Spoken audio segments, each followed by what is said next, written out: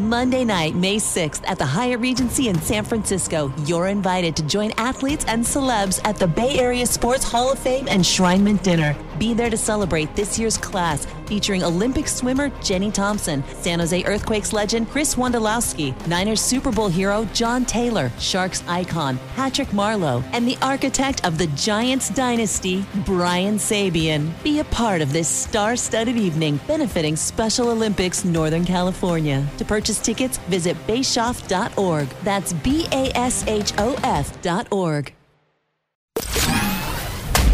You're listening to Morning Tide, the official morning show podcast of the San Jose Sharks. Now, here's your host, Ted Ramey. Oh, I think that's, coming off the last road trip, I thought we played pretty well. Going back home, we played well. I said in Arizona the other night, the first game of the trip, I didn't like our start. And, we weren't doing the proper things away from the puck. I don't think tonight was necessarily, like that. I thought that, the first period, even though I think the shots were 9-3, we didn't give up a lot defensively, and I think a couple of their shots came off a power play. So I felt pretty decent after the first period, to be honest with you. It was the second period that, we got in a little bit of penalty trouble and we spent way too much time on our end. And, we just didn't create enough offense again. We scored one goal in our last 6 periods of hockey. And it's tough to win games like that and tough to be in games like that. So, this is probably a great break for everybody mentally, and we can come back and recharge the batteries and come back and try and forget about this week of hockey and put a good weekend as soon as we get back, to be honest.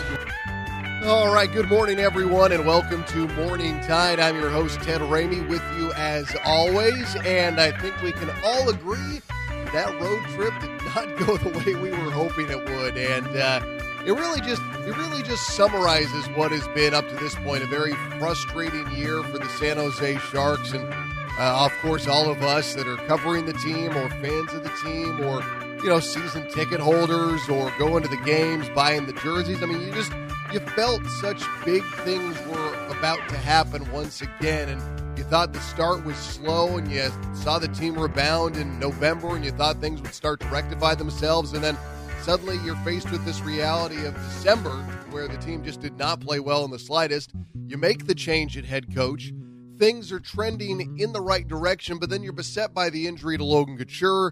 That was just bad timing and unfortunate, obviously, for Logan, but it was the kind of thing that now looking back with a couple of weeks perspective of the Sharks have been doing some of those right things. They've been putting themselves in the position to win games, but then you combine that injury with Logan Couture, and it's been a lot to handle. It's been a lot for this team to handle, and I think that this all plays into the many, many reasons why the Sharks have not been up to snuff this year. I mean, there's no way to sugarcoat this, guys. We all know that this is not the expectation for the San Jose Sharks. They're not supposed to be out of playoff contention towards the end of January. They're not supposed to be a team that's trying to figure out what they are. They're not supposed to be a team that's trying to figure out how to make this all work.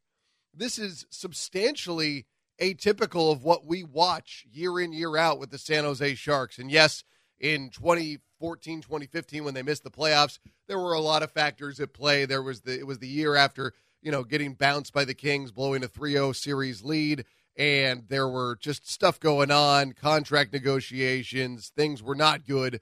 That was a different year than this, because even in that year, you were in the hunt, and it was really, some of those games like the game at Levi's, the Stadium Series game, some bad losses through that stretch that really doomed you, but you were still in it.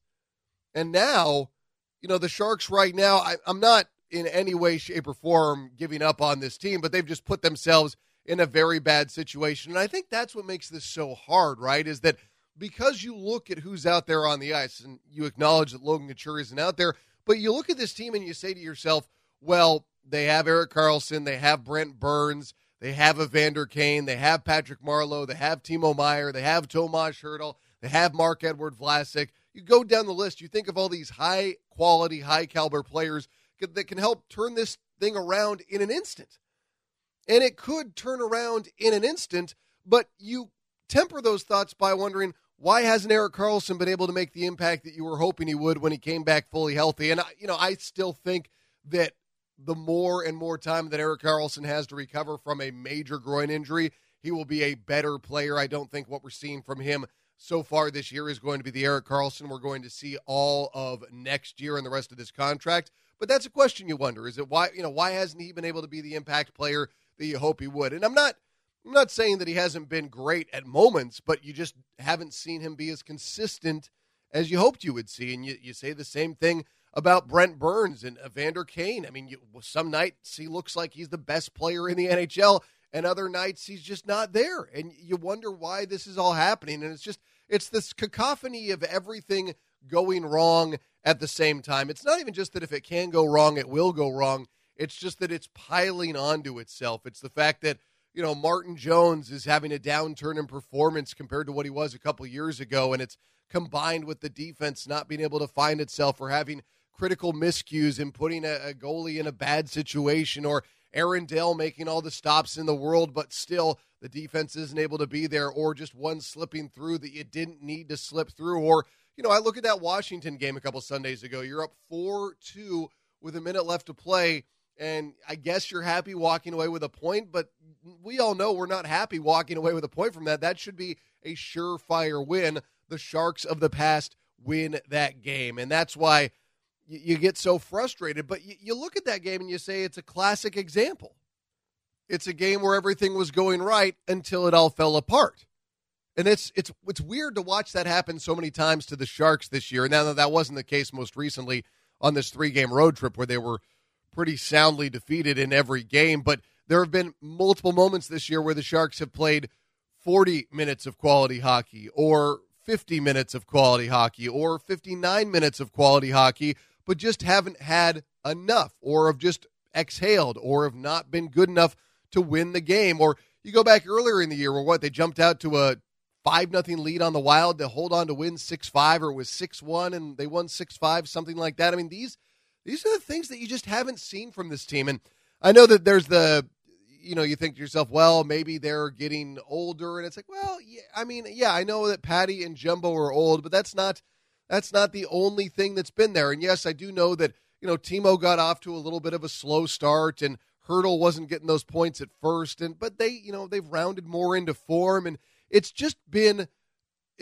frustrating. And that's what I keep on coming back to. And you look at the lack of performance that you were expecting, right? I mean, you were expecting Brent Burns to be better this year, or you were expecting Martin Jones to be better this year, or you were expecting Erik Karlsson to be better this year, or you were expecting Jumbo to not, have a kind of a slow start, or you were expecting, Timo to not have that slow start, or, you were expecting maybe Dylan Gambrell to be more of a factor and kind of segue into the NHL portion of his career. Or, you were just waiting for these things to happen, and they haven't really occurred as of yet, and that's why you have this frustration up to this point. But, like I said, because the Sharks have this talent, and because now they get a week away from the ice, which is another week for Logan Couture to get healthy faster, and I'm not going to be surprised in the slightest if Logan Couture is out there ahead of the timeline that was initially given, because that guy will work his ass off to get back as soon as possible. I know that he can't really work a bone to heal faster, but if anybody is going to do everything they possibly can to allow their body to heal as quickly as possible, it's going to be Logan Couture. And you get a week off right now. You get a chance for the coaching staff to look and see if they can do more to make this team perform at a higher level. And then you try and go from there. And I do think a break can have an impact to shake things up. The Sharks have had little mini breaks in the schedule so far, and every time they've come back a little bit better. But I think that with everything that's gone on this year, with the change at the head coach, with the injury to the captain, this is going to be one of those moments where the Sharks have to be able to come to reality. It's, the classic quote-unquote come to Jesus moment where all of them have to look at what they are expecting to happen versus what is happening on the ice and try and figure out how they can fix it. How can they be better at defense? How can they be better at offense? How can they get better work from their goalies? How can they fix what's been wrong up to this point? And, with the Sharks, there have been moments where they have been able to fix these things temporarily, where they've looked like they've been able to play things to a little bit safer extent and be more committed on defense. But sometimes it breaks down. It breaks down. And I don't know if this is the cumulative effect of all these years of making deep playoff runs, or just the disappointment of those playoff runs not culminating in raising Lord Stanley's Cup. I don't know. I am always one to think that there is a psychological factor at play, and that's just part of it.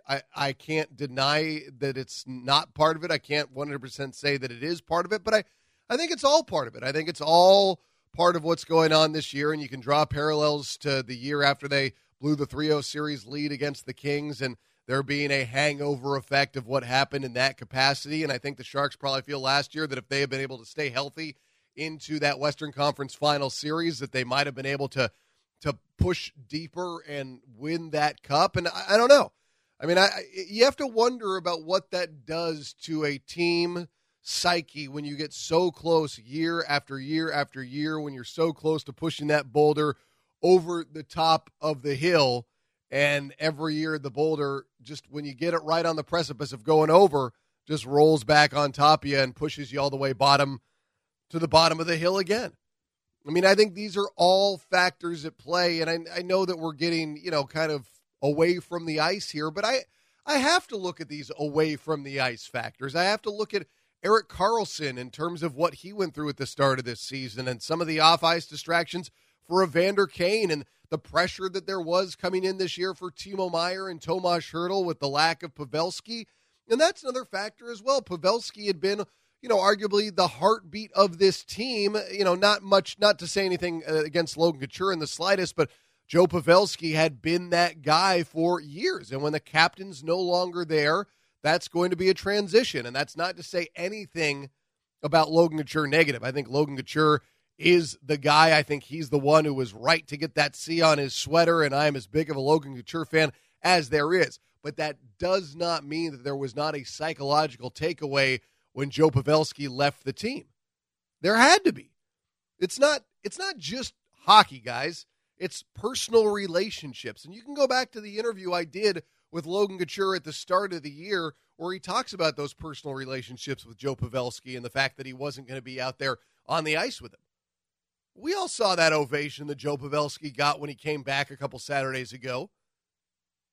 I saw Erik Karlsson get dressed after the game, who was Pavelski's teammate for 1 year, came running out. I'm talking to Scott Emmert, and he goes, "Scotty, where'd he go? Where'd he go?" And they say, "Oh, he went down that way." And Karlsson went jogging down to try and find Pavelski because he didn't want to miss him before he left. He was his teammate for 1 year. And that's the type of impact that Pavelski had. And that might be also the type of guy that Erik Karlsson is. Forms easy bonds, recognizes the importance of teams and their strength at that emotional core of friendship and that the impact that has. But I paid attention to that. It was duly noted by me and said, wow, 1 year of being a teammate, and he's freaking out, literally running to go find Pavelski because he wants to talk to him. That says a lot. That says a lot about Joe Pavelski. That says a lot about Erik Karlsson. And it says a lot about the emotional bonds that are formed in the dressing room for the San Jose Sharks. So again, a multitude of factors at play. It's the off the ice. It's the on the ice. It's the coaching change. It's the injuries. It's the fact that we're all disappointed with where things are right now and that they are all disappointed with where things are right now. They're still fighting this team, and there is still plenty of hockey to play, guys, and anything can happen. And I'm not even waving the Blues flag. Everybody's, the St. Louis Blues last year were in last place, blah, blah, blah. Well, in baseball, the Washington Nationals, blah. I don't care. I don't care about what has been done in the past by other teams. I don't care about other scenarios that have come to pass. I don't care about any of that. I care about the Sharks playing up to the level that we all know they're capable of playing, and I guarantee that's what those guys are looking at. They're not saying, well, the Blues did it last year, or, well, look at the Washington Nationals or where they were at the All-Star break last year. They don't give two Fs about that. They're all looking at themselves and trying to figure out how they can be better. Guaranteed. But you know what else I like that I was seeing? That there was still literal fight in the Sharks at the end of what was a bad road trip last week, where the guys just looked tired on the ice, but still there was still that pride that they had amongst themselves.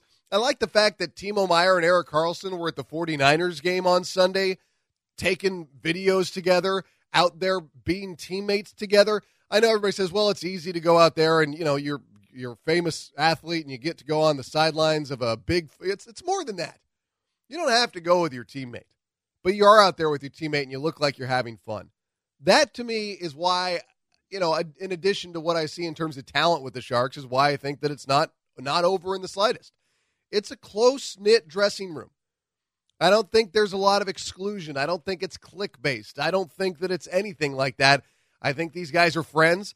I think they've been through wars together. I think there's a reason that Erik Karlsson decided to stay in San Jose and not go elsewhere. I think there's a reason why Jumbo cannot put it down and doesn't want to put it down. I think there's a reason why, Patrick Marleau can come back immediately and be an impact player. I think these are all things that factor into what we see with the San Jose Sharks. But you got to get the offense going. You got to get your goalies going. You got to be better. I mean, there's no way to look at this and say, unless things change, then you're going to get the same results. If you always do what you've always done, you'll always get what you've always got. And for the San Jose Sharks, that means they're committing the same mistakes over and over and over, and that's why we've seen the losses pile up. But I will repeat that I am not giving up on this squad because the Sharks have so much talent and things can change so suddenly, and there are still so many games to play that I am not going to be surprised if the Sharks are in the playoffs when all is said and done. I do not give up on the San Jose Sharks, and the San Jose Sharks, what we have seen historically, do not give up on themselves. And there's almost a little bit of a factor of where the team does respond when they're backed into a corner. But that's enough from me. Let's change gears now as we've got joining us on the phone lines the play-by-play voice of the San Jose Barracuda, Nick Nollenberger. Nick, what's going on, man? How are you doing? What's happening, Ted? It's a long time no talk. Appreciate you having me on, and things are good. We're just rolling along in the season. We got the All-Star break coming up, just like the Sharks have their All-Star break. We've got ours in about a week and a half. So, you kind of work towards that. Everybody can kind of recharge once you get the break. And then you got that second half push that hopefully for the Barracuda, hopefully that means, getting back in the conversation and trying to get into the playoffs. Yeah, and I guess we'll go with, just kind of the up and down nature it's been for the Barracuda this year. And obviously we'll get into the changes at head coach or coaches, I should say. But I'm just curious, in terms of your view of this, where you've been with Barracuda teams that have been, really, really good, whereas this year that has not been as much the case. It's been up and down, and there's been good play, but then when there's been good play, suddenly those guys have been going up to the Sharks, and it's been a younger squad. So what's the 30,000-foot view on the Barracuda right now? Yeah, well, that's where my vantage point is. It feels like sometimes at the SAP Center is 30,000 feet above, but there's ebbs and flows with young teams, and that's kind of what's been going on throughout the year. This is the youngest team in the league, and although you don't want to use that as an excuse as you continue along in the season, the coaching staff continues to harp on systems and different things that it takes to win hockey games, getting inside, battling, winning those 50-50 battles that result in wins at the end of the day. And sometimes I think it gets a little frustrating for the coaching staff because, it's a similar narrative that you're trying to reiterate night in and night out. But it certainly feels like things are starting to turn in the right direction. Things are starting to come together. The expectations from an AHL standpoint going into this year, I think, were really high. I think everybody anticipated this being a playoff team and probably one of the best teams that the Barracuda have had over their first 5 years. Now, it's been a sluggish start, to say the least, currently sitting at the bottom of the Western Conference, but only 8 points out of a playoff spot. When you play teams as many times as the Barracuda do within their division, 8 points out of a playoff spot isn't completely insurmountable. So certainly still in the conversation, but when you have a young team, you have ebbs and flows, and that's certainly been the case this year with this group. But there's tons of talent on this roster with young, prospects that I think Sharks fans should be excited about. Now, are they ready right now to be full-time contributors in the NHL? I don't think so. I think it's still, a couple years away with some of these guys, but certainly some pieces that should get you excited about, the future and where this team could be. So for the Barracuda, from their standpoint, again, out of a playoff spot right now, but you put together 2 or 3 weeks of good, solid hockey, and you're right back in the conversation. So, it's been an interesting season, to say the least, but I think everybody's excited about what the second half has in store, because things seem like they're turning around a little bit. I'm curious what your perspective has been when you've had a Joachim Blichfeld go up and then come back down, or Noah Gregor who's gone up and come back down, Dylan Gambrell.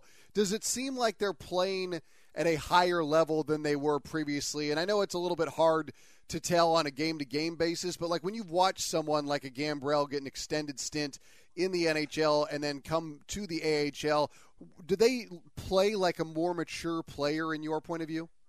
Yeah, definitely. Most of the time they do, where they go up and they come back with this increased swagger when they come back down. They've got more confidence with the puck. Of course, when they're in the AHL, they're playing most likely a top six role. They're playing on the power play. They're getting the puck on their stick, getting more touches. So that's only going to increase your confidence. But using Blichfeld as a perfect example, he went up, got his first couple of games, and he came back as almost a man-possessed, a dominating player at the AHL level. Now, for other guys, at times, I think you go up to the NHL, and at times your confidence maybe wavers. It's, the toughest league in the world. It's expected when you're a young player, just learning the game and learning the league. Mm-hmm. So sometimes you get guys coming back down, and it's almost like they lost something a little bit just because their confidence is low. And that's kind of the idea sometimes for guys. Send them back down, try to get their game right, try to get them some touches, try to get the confidence up, and then, they'll get another opportunity at the NHL level. You can look at Gambrell as a perfect example. I think he played 30 games up top this year with a big club. Only had a couple goals. I think the expectations were for him to have maybe a little bit more of an offensive impact. It's tough when you're playing down in the bottom six and you're expected to, go in and battle and be a physical presence when you're more from a Gambrell standpoint where you've always been, a go-to guy, whether it was in college or even at the AHL level. So there's an adjustment to be had, but I think everybody should be excited from the standpoint that Gambrell has come down and he's put up a lot of points. He's been a major contributor with the group. His attitude has been great. He's coming to the rink every day and trying to get better. So guys can take it two different ways. They can come down and pout. They can come down and not get better, or they can turn it around and use it as an opportunity to try to regain confidence and only get their game sharper. Now, another one I wanted to get in with you, Nick, and again, we're talking to Nick Nollenberger, the play-by-play voice of the San Jose Barracuda here on Morning Tide. The situation with the now former captain of the Barracuda, you were much closer to all this. Why don't I get your recap on how this all went down and just kind of your unique perspective? Yeah, I mean, it's really been a bizarre year. That's probably the best way I can describe it, with the coaching change, with Pete DeBoer being relieved of his duties, his staff, and then with Roy Sommer, who's been around in the American League forever. It's weird to think of Roy not being with the Sharks AHL club. He goes up, and all of a sudden it just shifts, all the balance. And so you got two young coaches who go up, and then I think it was maybe a month later, then you have the John McCarthy situation happen where I had heard a rumor that something happened medically about John. And, when you've got a pro athlete who's in his early 30s, you don't expect anything to happen, off the ice in terms of medical emergency. But finally, when the information came out, we were told that he had suffered a stroke. He basically woke up in the morning, couldn't feel anything in his right arm, had trouble speaking. He talked to his wife. His wife said, "Hey, call the trainer right now." She was scared for him. He eventually called the trainer. The trainer said, "Hey, we need to get you to the hospital." So he called the team doc. They got him immediately to the hospital. He couldn't drive, so he took an Uber. He arrived at the hospital, started talking to the lady. The lady actually thought he was drunk too. He said he was kind of almost pinballing between cars on his way through the parking lot, which is, just incredible and scary stuff. For a guy who's, again, in peak physical condition, and he suffered a stroke. So basically what happened, from what he described to me, was he had an undiagnosed hole in his heart, and it opened up by just simply stretching. So right now they've told him, don't flex, don't stretch, don't do anything like that, because it could open up again. He's going to have a procedure on it. But basically, at some point when he was sleeping, he probably stretched or maybe extended, had his arms over his head, and that little hole opened up, and it ended up having, I believe, if not mistaken, a blood clot basically went through that hole and up towards his brain, and that's what caused the stroke. So they were able to get it and take care of it because it was within 4 hours in which he got to the hospital, in which the symptoms started, which is kind of a window before major damage can start to set in. So really scary stuff. And He could have come back, from a health standpoint, but it wouldn't have been until next year. So at 33, he had already started to contemplate his future even before this year. And Joe Will approached him with an opportunity to join the coaching staff. He took about 3 weeks to contemplate it. He decided that was the direction he was going to go. And I think everybody within the organization always anticipated him to take that role, but not this sudden and not in the fashion in which it transpired. So just a crazy story. Certainly happy that he's okay. I mean, he's perfectly fine now. No effects from the stroke, but definitely some scary stuff. And when he finally did address the team, he went into the locker room. I was in there as well. And he tells everybody about the situation. He had already told them that he had suffered a stroke, but about 3 weeks later, he addressed him again and said, I'm going to call it a career. Yeah. And you look around the room and everybody's kind of got their heads down. And obviously it's pretty devastating stuff to lose your captain in that fashion. But then he said, hey, I'm going to join the coaching staff, so I'm not going anywhere. And everybody erupted. So it was quite the roller coaster of emotions. But just an incredible story, scary stuff, but happy he's still with the org and happy he's doing just fine. And now, and now starting a new path in his career and his legacy. So crazy stuff. Yeah, definitely. I mean, you hear about this every once in a while, in sports. The one that comes to mind, Teddy Bruschi, a linebacker for the Patriots. He had to deal with some stroke issues. And it's funny because like you alluded to, when you think of these athletes, Nick, in the prime of their life, you never think of anything off the actual field of play as something that could be problematic for them. You figure if it's going to take them out, it's going to be a knee injury or a head injury or something like that. It's not going to be this other underlying medical issue that nobody even knew about. Yeah, it's incredible. And you mentioned Teddy Bruschi. In fact, it was the identical situation. That's the same thing that happened to John McCarthy is what happened to Teddy Bruschi. The same reasoning on the stroke occurring. So pretty incredible stuff. And for J-Mac, he's a Boston guy, so very familiar with Teddy Bruschi, being a Patriots fan his whole life. And then the fact that Teddy is from this area, just, it's just a small kind of interesting connection. But yeah, it's the last thing you think of, right? And it came just out of the blue. He basically skated the day before, and then the following morning he was going to come to practice, and that's when the symptoms kind of set in. So just crazy stuff. It's been an incredible season, just a bit of a whirlwind, but give everybody credit, part of the staff. I think everybody's just kind of taking it in stride and just trying to, move forward day by day, and just everybody's trying to do their best at this point. But pretty crazy stuff. Just we're all happy he's all right, to be honest. Yeah, definitely. And like you alluded to with the changes at the coaching situation, this is relatively unique because in hockey, you don't always see it's happened before, but it's not what you always see. But when a head coach from the NHL level, like you said, is relieved of their duties, it's not always the next step to bring up the guy from the AHL to start being as part of that coaching staff at the NHL level. But that's what's gone on with the Sharks, which obviously put things in flux and put a dual coaching situation now with the Barracuda. So that's another one, Nick, if you could explain from your perspective, because I'm not sure everybody knows the full details of that. Yeah, once the news broke about the coaching changes, the next question was, well, what's going to happen to the AHL level? Because last year the Barracuda brought in a couple young guys, both former scouts within the organization. Jimmy Bono, who played 10-plus years of pro hockey as kind of an enforcer in both the ECHL and AHL. He was a scout for the Sharks for a couple years. Then they brought him aboard, part of the coaching staff under Roy Sommer. And then Michael Chason, a young guy who's in his late 20s, same situation. He was a scout within the organization for a couple years, and then he joined the coaching staff as two kind of co-assistant coaches.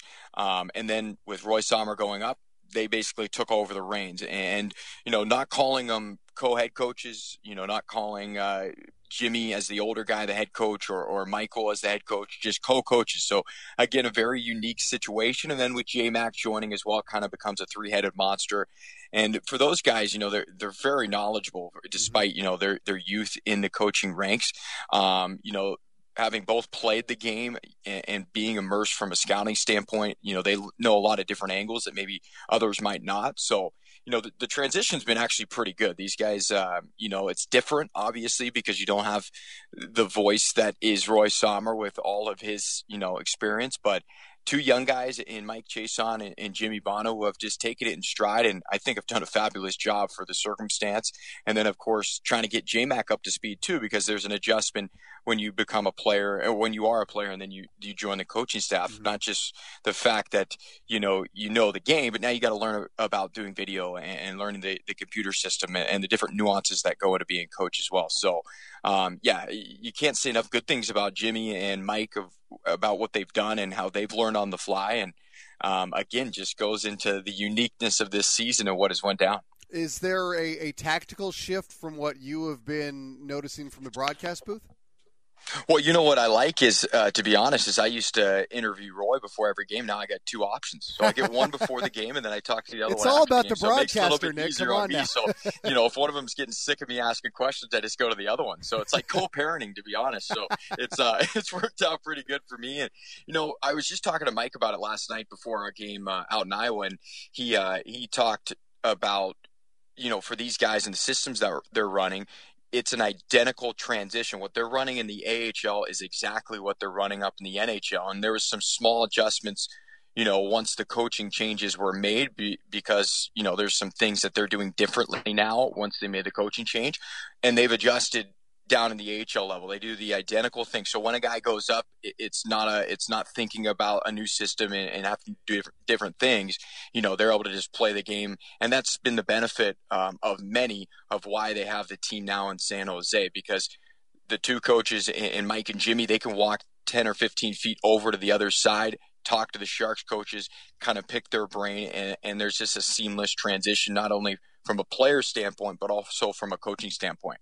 It's really interesting, Nick, and I don't think enough people realize is how much intermingling there is between the Barracuda and the Sharks, because, I've been lucky enough to be out of Barracuda games, and you see Doug Wilson walking around. I've seen, some of the players there, obviously, different scouts from different teams, and, the guys are out there watching and paying attention. And I'm curious from your point, for people who have not been out to a Barracuda game, which I always encourage them to do so because it's such a good experience and you get to watch the next generation of Sharks players. If they do come out, who should they be paying attention to? Well, there's lots of guys to keep your eyes on. I think one of the guys that you mentioned, Joachim Blichfeld, just 21 years of age. Yeah, a seventh-round pick by the Sharks. He led the WHL in scoring last year. There's really only about a 10% chance a guy's going to be drafted in the NHL and play over 50 games.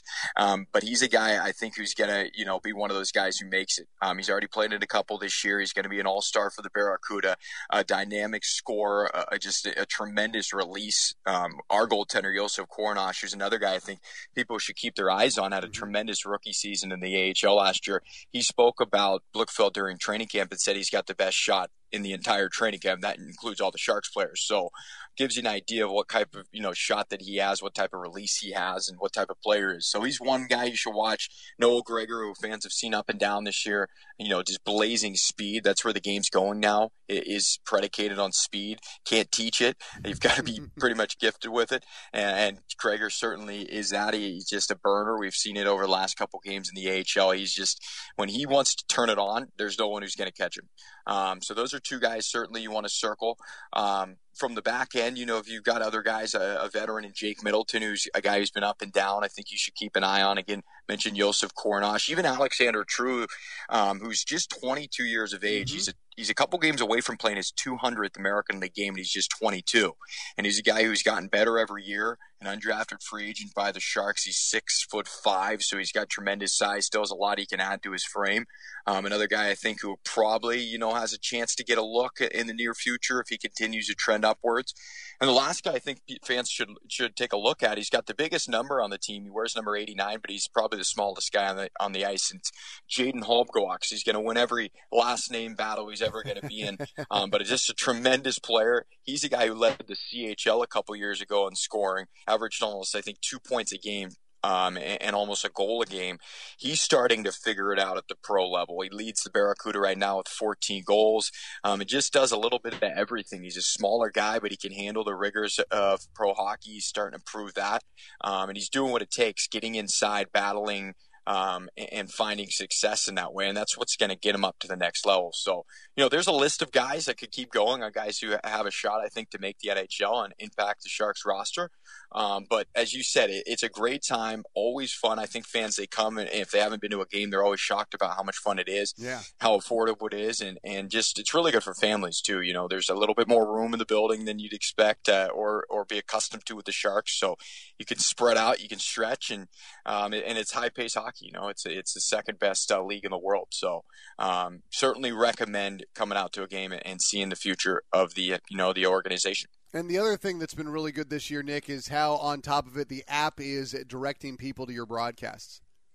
Yep, the app it's a nice one-stop shop. In the past we were on terrestrial radio, which, as broadcasters, we all still love, but the way it's going is we're all going online now, going through apps, going through our computers. So it's an easy place to find the game. You want to listen to Dan Rusnowski during a Sharks game, you go to the Sharks side of the app. You want to listen to me during a Barracuda game, you toggle over into the Barracuda side. It's really easy. You click on the app. There's a list of different things. It's SAP Center, Sharks Ice, the Barracuda, and the Sharks. So there's 4 different things you can click on. Each one will take you to a different portion of the app. So you click on the Barracuda. If we're playing that day, you click on the matchup in the top right corner. There's a radio icon, and that's where you click and you can listen to the game. So it's really simple. You can also go to our website at sjbarracuda.com/listen to watch the game. And all games are also video streamed. So through AHL TV, which is a pay-per-view option. If you want to watch the games, you can do so as well. So, we're on air every game, and it's an opportunity again to see the future and see, kind of the progress of some of these young guys. Nick, I appreciate your time as always, man. We'll do it soon, all right? Appreciate it, Ted. Take care, man. Thank you. Nick Nolenberger, everyone, the play-by-play voice of the San Jose Barracuda, and just a good dude, and that's what we see all over the San Jose Sharks. Everybody's a good dude. It's nice to see. It makes my job easier. Just looking around some of the other stuff that we've seen recently from the San Jose Sharks. Obviously, we're going to be happy for Tomas Hertl in the All-Star game. I am very much looking forward to that for him. Everything Tomas Hertl does is humorous. He's just a fun-loving, fun guy. I saw the thing he did with Spittin' Chicklets the other day where he was talking about superhero movies and stuff, and my wife is just sitting there watching going like, he's just like a big 12-year-old. I was like, yeah, he is, and that's what makes him so fun and enjoyable, and I get a kick out of that. I also like the individualized goal-scoring song idea. I'm really curious to see what songs guys have chosen, and I think that's going to be very fun as well. Anything that adds to the environment at the arena, I'm all for. It's not that I have anything against the existing celebratory songs, but you know what? Like, if the guys want this and they think it's going to make the environment more fun, by all means. And that's something that I think that you need to look at as well with the San Jose Sharks. I think that everybody's been gripping since the start of the season after a slow start. There has not been the same level of just overall, and I don't even mean to sound corny, but just there's a level of joy that we see with the San Jose Sharks, a level of fun that those guys have out there on the ice. And we haven't seen that as much this year because nobody has the same type of fun as when they're losing. But, I've said many times this year that it's not about a win streak. It's just about consistently playing better hockey, winning 2 out of 3, 3 out of 5, 5 out of 8, 7 out of 10, some stuff like that, where you'll see a little bit more of that creep back onto guys' faces. You'll see more smiles. We're used to watching these guys all having such a good time, and they're all used to winning. I mean, Brendan Dillon, he came here, his first year with the Sharks was where they missed the playoffs back in 2014, 2015, but since then they've been making, runs into the playoffs every year. Tomas Hertl, since he's been with the Sharks, he has known success. He's had a couple of injuries, but he's known success. Timo Meier has known success. Logan Couture has known success. Erik Karlsson came for 1 year, and now he has been a part of that success. These guys are all used to that success. They're used to being, the team that has fun on the ice, and this is all putting them in a position where they're not used to being in. And I think that there is going to be a fight for the rest of this year. I don't think any of them are just going to give in. I don't think any of them are just going to roll over. They're going to be fighting to the death. Until it's over, it is not over. And again, I keep on hitting this refrain of there's so much talent out there on the ice for the Sharks that things can change very, very quickly. And we've seen Aaron Dell put together some really good performances, and I am not giving up on Martin Jones in the slightest because I think that could be more of a mental thing than anything else. But this team has the ability to turn it around. And because they have that ability to turn it around, I think that makes them fight even harder and makes them grip even more because they know it's there. They know the quality is there. And sometimes it can come in a landslide, and sometimes it can come slowly. You have to, you don't just turn the page in sports in one day. You don't just turn one leaf and then suddenly you're a different team. You have to fight your way out of it. And the Sharks have consistently tried to fight their way out of it. Bad start in October. They come back and they win a bunch of close games in November because they're fighting. December happens, and they come back, and they're still fighting. They're not perfect, but they're fighting. The injury to Logan Couture is still fighting. You have a bad road trip. Now we go into the break. What happens when they come back? What is that fight like? What is the reaction going to be on the ice? What is the rest going to do for this team? Are they going to be able to hit a softer reset button? I know we all looked at the switch at the head coach as that's a reset button of sorts, but that's not the same thing as what we're looking now. Now there's going to be a little bit of rest and also a lack of pressure. And I mean, you think about how much pressure there is. Sharks were in the Western Conference Final last year. They're not where they want to be at this point of the season or earlier at a point in the season, and Pete DeBoer's gone. You look at the Las Vegas Golden Knights. They made, the Stanley Cup in their first year. They made the Stanley Cup Final in their first year. They lose in 7 games to the Sharks last year. They're 3 points out. Gerard Gallant, he gets the axe. Pressure is everywhere in the NHL. And by the way, congrats to Pete DeBoer for getting that job. It's going to make things very, very tricky because I am a big Pete DeBoer fan. It's like watching Todd McClellan now with the LA Kings. I like Todd McClellan. It's very hard watching him on that bench. But congratulations to Pete DeBoer because he's a great coach. And Las Vegas found themselves in a situation where they didn't like where it was going, and Pete DeBoer can be the guy to spark things. I mean, it's a pressure-packed situation for everyone. But because the Sharks are not in the conversation, I think there's a little bit of pressure that's been taken off of them. And I think that can be used to their advantage as well. You have to put yourself in the mindset to where the negativity and the losing and the place you are in the standings at the All-Star break can be put to advantage for you as opposed to being a detriment. You can either look at this as, look at what we have not been able to do, woe is us, or you can look at this and say, no one's paying attention to us. Everybody's sleeping on us. Let's go back out there and be the team that we all think we're capable of being. I'm okay with that. I don't have any problem with that. And the team should use that to their advantage. But most importantly, let's see these guys get some rest. Let's see them come back strong. And, when we talk again in a week's time, the Sharks will have a game that night. And then we start watching what this team can be for the remainder of the season. This season has not been what we've expected, but that doesn't mean that things can't suddenly change. That wraps it up for Morning Tide. Big thanks to Nick Nolenberger, for joining me, taking some time out of his busy schedule to talk all things CUDA. And a big thanks to you for listening as always. And, of course, the San Jose Sharks for making this show a reality. For the San Jose Sharks, I'm Ted Ramey, signing off.